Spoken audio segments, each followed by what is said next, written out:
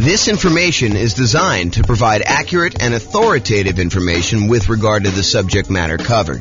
It is offered with the understanding that the presenters are not engaged in rendering legal, accounting, or other professional services. If legal advice or other expert advice is required, the services of a competent professional should be sought. Welcome to the Lowell Real Estate Investing and Real Estate Financial Planning Podcast.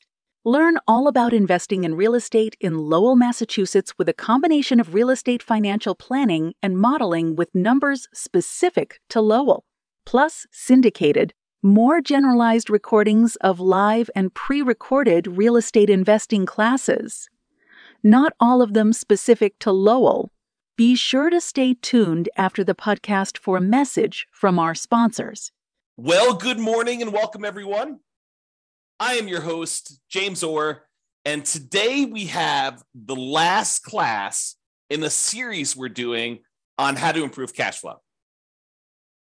Today, we're going to be covering the improving cash flow on rental properties by improving the property itself.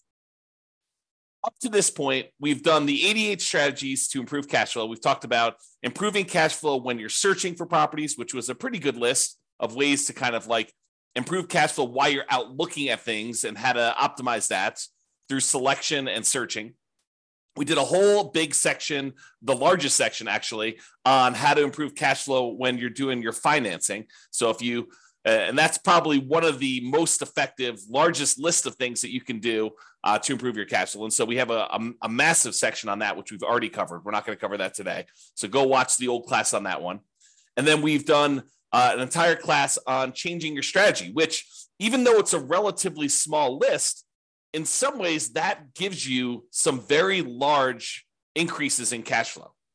By changing what strategy you're using, a lot of times you can get massively more cash flow on a property. And so definitely go watch that class if you want to consider improving cash flow by changing what strategy you're using in your real estate investing. Today, we're going over improving property. And we've gone over separate classes on the marketing, how to improve cash flow when you're marketing your property to rent. We had a whole section on improving cash flow when you own the property, the things you do as an owner to improve your cash flow. And then we had a whole section on ways to improve cash flow when you're renting the property as a landlord. And so we've kind of broken this up into, 1, 2, 3, 4, 5, 6, 7 different sections. Today is the last section that we're going to cover because we've covered all the other ones already. We've covered all 88 strategies to improve your cash flow. And so let's jump into it. So improving property. I've broken this down into kind of 6 things. And I think there is a little bit of overlap between some of these. But here they are. You could subdivide the property. You could upgrade the property. You could add solar to the property. You could provide a furnished rental. You can convert the property, or you could charge improvement rent. Okay, so let's go over what each one of this. Subdivide. So can I subdivide, and I'm using that kind of in quotes because it's a really informal use of that word, but can I subdivide my property into multiple units to increase rent? And this is not, in my mind, the same as necessarily converting it to a full-on legally conforming duplex or triplex or fourplex or fiveplex or sixplex or whatever you're doing. In my mind, this is sort of like informally grouping it this way. Not necessarily, it's not that you're not complying with zoning laws, but you're using it like a roommate would, but you're having a lot of separation in the property itself. The most common example of this is sometimes you walk up to a property and it's a single family home. It is definitely not a duplex. It is not zoned duplex. It would not pass as being zoned duplex, but you walk up to the property and you're like, this is a duplex. The upstairs unit, for lack of a better way to describe it, is a completely self-sufficient rental unit where you have, 2 bedrooms and a kitchen and living room and everything else.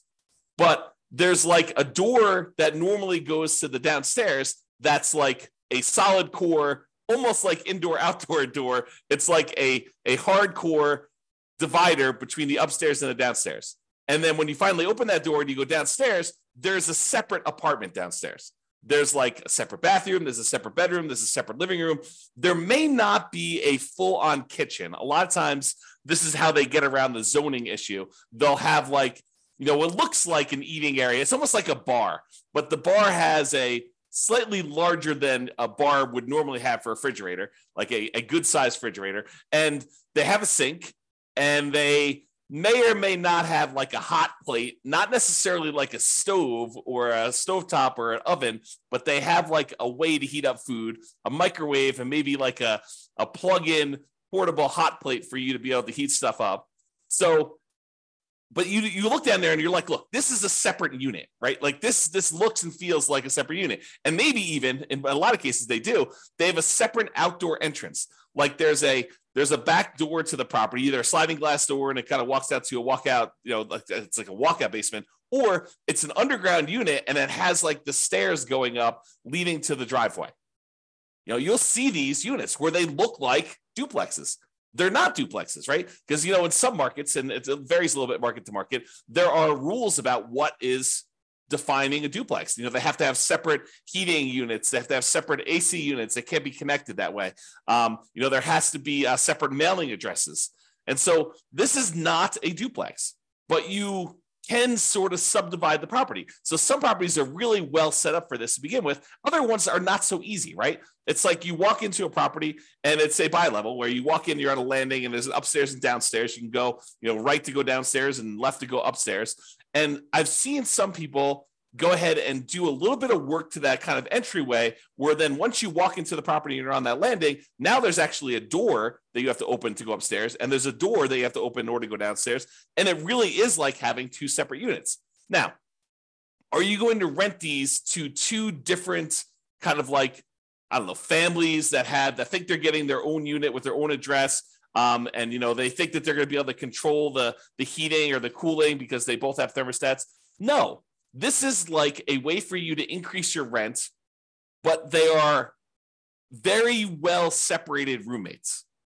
That's a good way to describe it. This is a roommate situation, and you could have one unit that has, two roommates and another unit that has, one or two roommates. So you can have like more than one roommates kind of sharing one of the units, especially if they're dating or it's a family or something like that. But this is technically not zoned to duplex, not zoned to triplex. And so you need to comply with whatever the roommate laws are. The roommate laws are for zoning. And you got to realize that they are not separate units. They don't have their own separate heat controls in a lot of cases, although sometimes they do. But that's the big issue. Okay. So you could go and subdivide this. And do you think you could get more for a kind of like standalone mother-in-law quarter-ish, separate downstairs with everything kind of like separated out, and they really don't even have to interact with the person upstairs or the person's upstairs if they were living in the downstairs unit? Do you think you can get a premium on rent for something like that versus getting, a property where they're sharing a bedroom, where they have a bedroom rather, and they're sharing like a common living area and a common kitchen? You bet. And that's one of the ways you can improve cash flow on your rental properties, is you could find one of these properties where it feels like a duplex, even though it's not. And you can get single family home financing, which I think in a lot of cases is advantageous. Especially if you're buying your second or third property and you've already used up your FHA or your VA loan, which is what we a lot of times use when we're buying formally zoned, completely compliant duplexes, triplexes, or fourplexes. But in this case, it's a single family home that looks and feels like a duplex or a triplex or a fourplex, but it's really a single family home. And so you can go get these, 5% down conventional loans on them. Whereas if it really was a duplex, triplex, or fourplex, you could not get a 5% down conventional loan on them. So there is kind of an interesting benefit to doing this way. Now, realize when you go and sell it, you can't sell it as a duplex or a triplex, right? Because it's technically not zoned that way. You'd have to tell them, look, this is a non-conforming property that feels like a duplex, even though it's not. And if you wanted to go and live here and kind of like unseparate these, you might have a little bit of work to do. But if you're a roommate situation, or, it's, your mother-in-law or your mother wants to live downstairs, or your father-in-law wants to live downstairs, or your mother and father-in-law, or whatever it is, and you kind of like want to live in the upstairs and they live downstairs, or you and your brother, or you and your sister, or whatever it is, this could be an ideal situation where it feels like you have separate units, although it's a single family home and it's zoned as a single family home. Okay. So that's what I call subdividing. Next one, upgrade the property. Can I improve the landscaping, the curb appeal to get higher rents?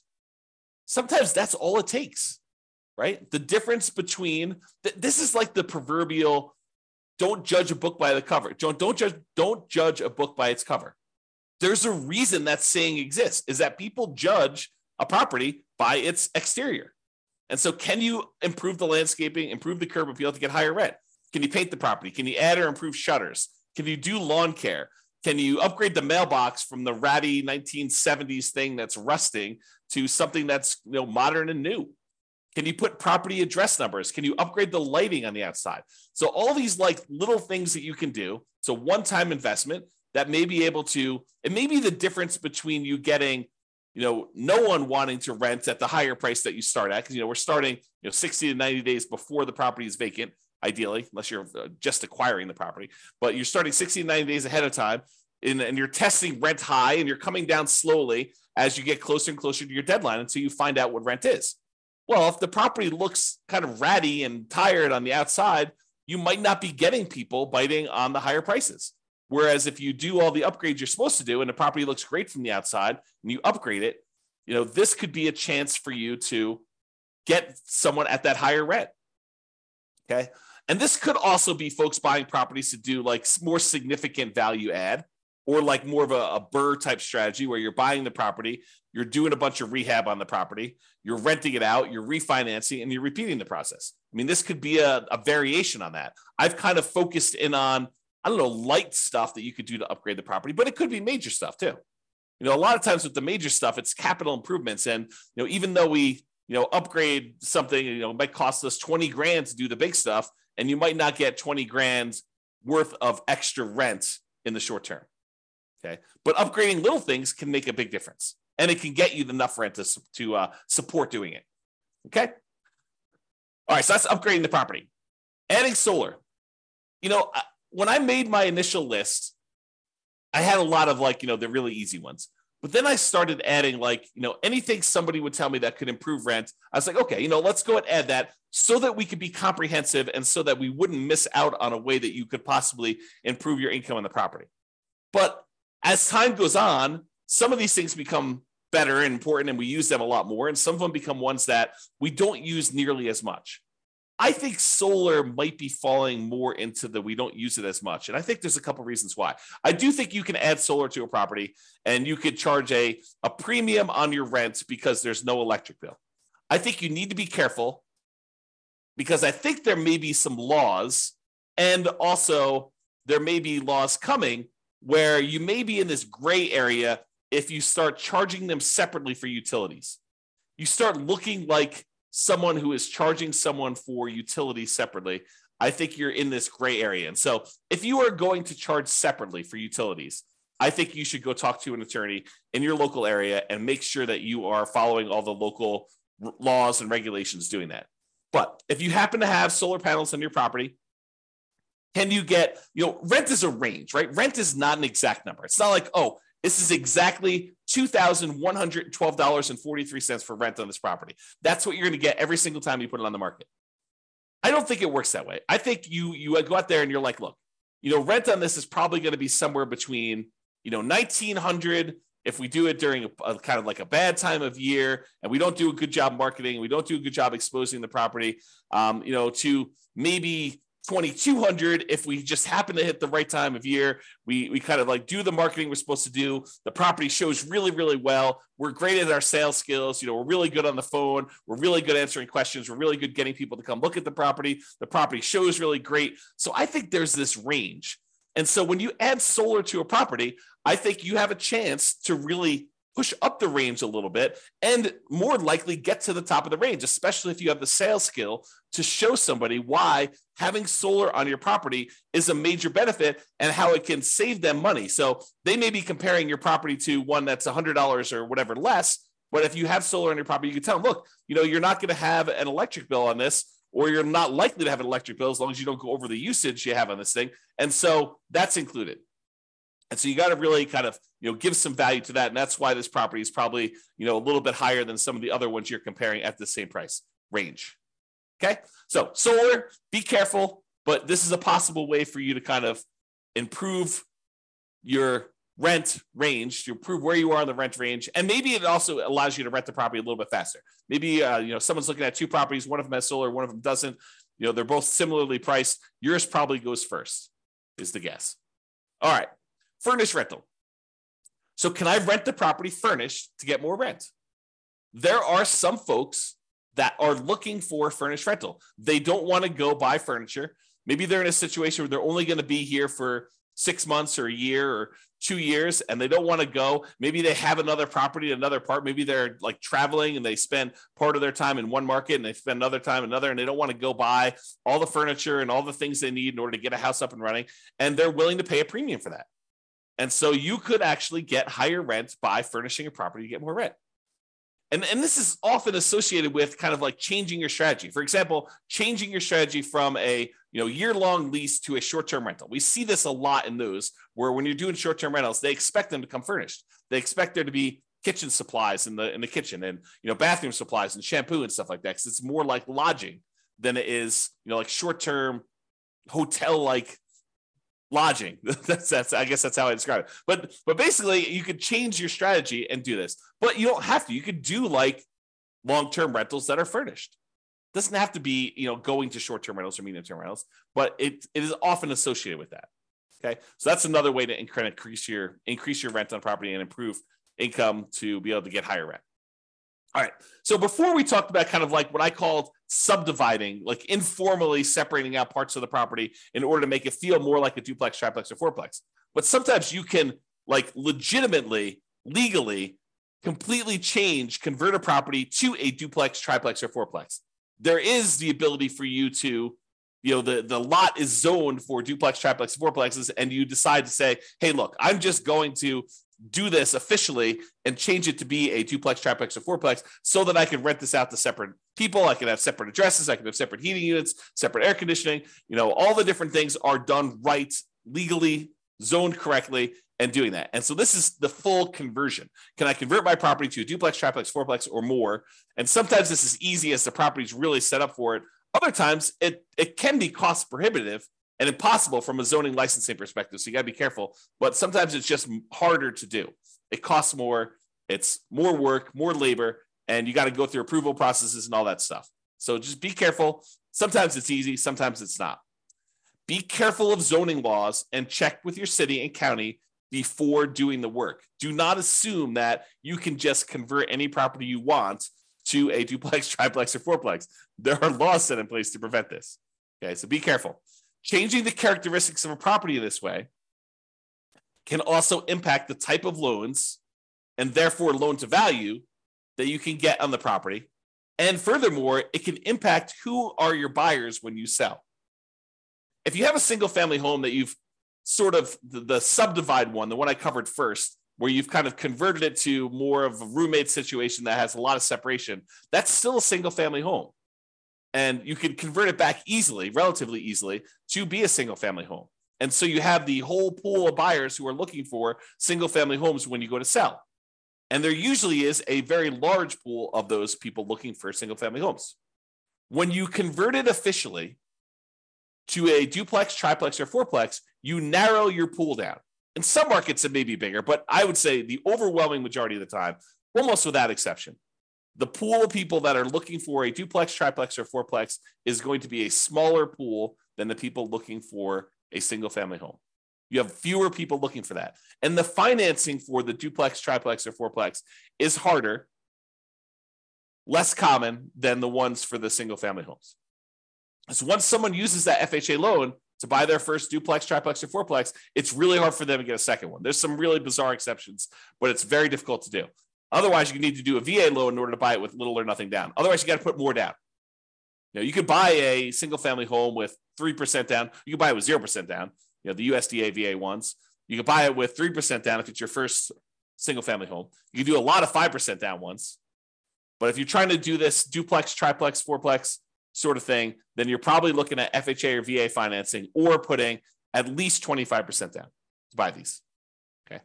So it changes the financing, which may be worse for you when you go to sell, if you go to sell. If you never sell, not a big deal. Okay. All right. Improvement rent. Sometimes you'll have a tenant. They will show up at the property and they'll be like, oh, this property is great. The challenge is it's not fully fenced in. Maybe it's not fenced at all, but in some cases it's like, the two neighbors have fences and you just don't have a fence on one of the sides. Okay. Which is pretty common in some neighborhoods. And they're like, the problem is I thought it was fully fenced in because some of the pictures they showed the fence. So I didn't think this was going to be an issue, but I've got a dog or two dogs. And I told you about those on the phone. And I'm concerned because I want to be able to let them out in the backyard and not have to worry about them running away. And you're like, okay, I know you really, really want a fence. The rent we had before was the price without the fence, with the current situation. That was what it was. But I would be willing to go ahead and put in a fence, but I would need to charge you extra. I would need to charge you, for lack of a better term, fence rent in order to fence in this last side or put a fence around the whole property. And some tenants would be like, oh, that would be great. I would be willing to pay whatever it is, $50, $100 more per month for you to put the fence around the backyard, or $200 a month, whatever you can negotiate, to help offset the cost for doing that. And, this may also occur sometimes with like, I really love this, but I hate the green carpet. And the carpet's, a couple tenant cycles old. So it's not like new, but it's not something you expected to be able to get at least one more tenant out of it before it needed to be replaced. But they're like, look, I can't move in with this carpet like this. And you're like, okay, well, the rent that we had it at was priced with the current carpet. If you really want new carpet, we could actually put in new carpet, but that would cost whatever it is, $200 more per month for us to go put in that new carpet. And they may be willing to pay that. So you could charge improvement rent, fence rent, new carpet rent, something else that the tenant desires you install for a fee. Okay. Now you may not be able to get the full cost of the upgrade. You may not be able to say, look, it's costing me $10,000 to get a fence installed on all four sides here. And I'm not going to be able to divide $10,000 by 12 months and get the full amount. Even though they may tell you, look, we're going to be here for 3 years. And you're like, okay, well, 10,000 divided by 36 months, that's going to be whatever that is, $300 a month. And they're like, yeah, we're not paying $300 a month. So you may not be able to get the tenant to pay the full cost of the upgrade. But with certain items, not all of the items, but with certain items, they have a reasonable enough lifespan that you may be able to get higher rent in the future to help offset this cost as well. For example, the fence. In some cases, a fence does give you a marketing advantage of having people with pets, and you may be able to get a slightly higher rent than you would normally. And so the tenants that are currently there in front of you may be able to offset some of the expense of the fence. And then the fact that you're going to be able to get higher rents for the future for the next, whatever it is, 10 years or 15 years for the lifespan of the fence, you may be able to offset the cost and make a profit on that. Some things like carpet might not be able to charge enough to justify it. Some things like a fence, you might be able to. So you got to kind of work out the math on doing this, which leads me into my next thing, which is calculating your return on investment. So I did a class, it's on the podcast. It's on the website and podcast. You can go listen to it, but it's called When to Do Upgrades with a Value Add Rental Property. And I walk people through how to do the calculation in order to figure out what your return is on the investment you make in order to see if it's worthwhile doing that.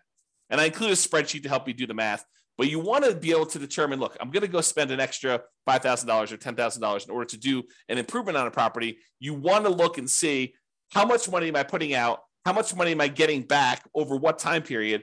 And when do I make all my money back? And then how much profit do I make? And then what is the overall return on that money that I invested to see if it makes sense for you to do this extra investment? Sometimes you have to do it, right? The kitchen sink is just not working anymore and you have to do the upgrade. So that just becomes a capital improvement in that way. But sometimes you have a choice.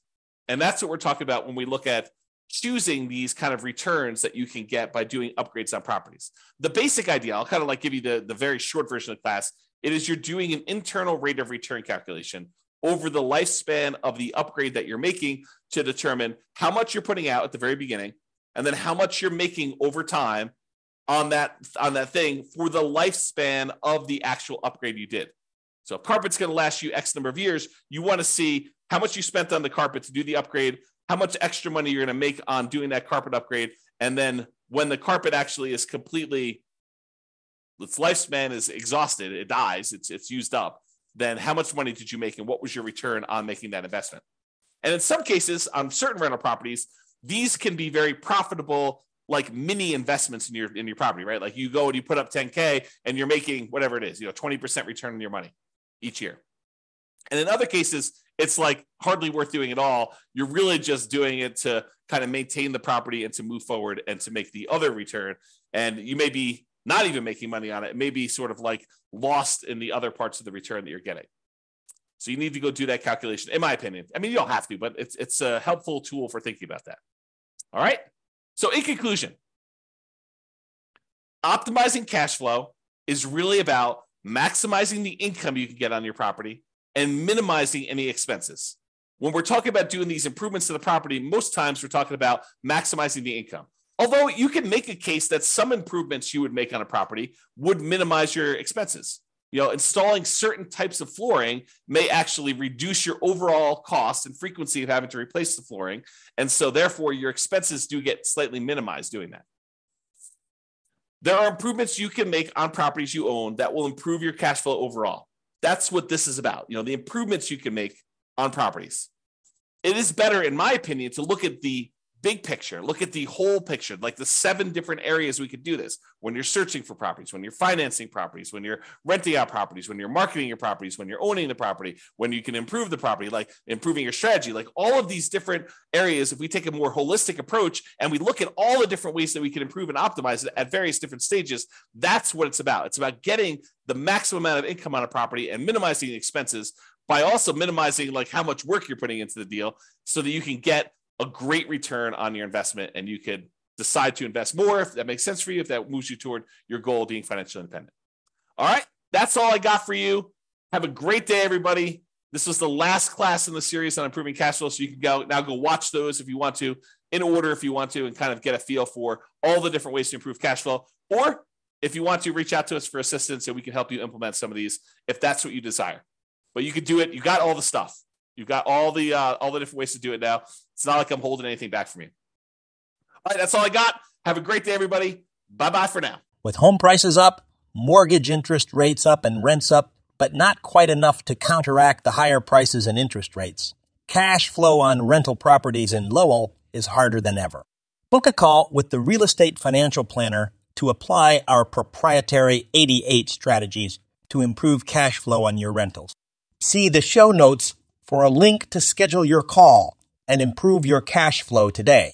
If you're a real estate agent, lender, or professional in Lowell that wants to help our real estate investor listeners, consider reaching out to learn about collaboration opportunities with this podcast. We'd love to add more value to our listeners by having you assist our investors buy, sell, and finance their real estate investments. See the show notes to schedule a call to discuss collaboration opportunities.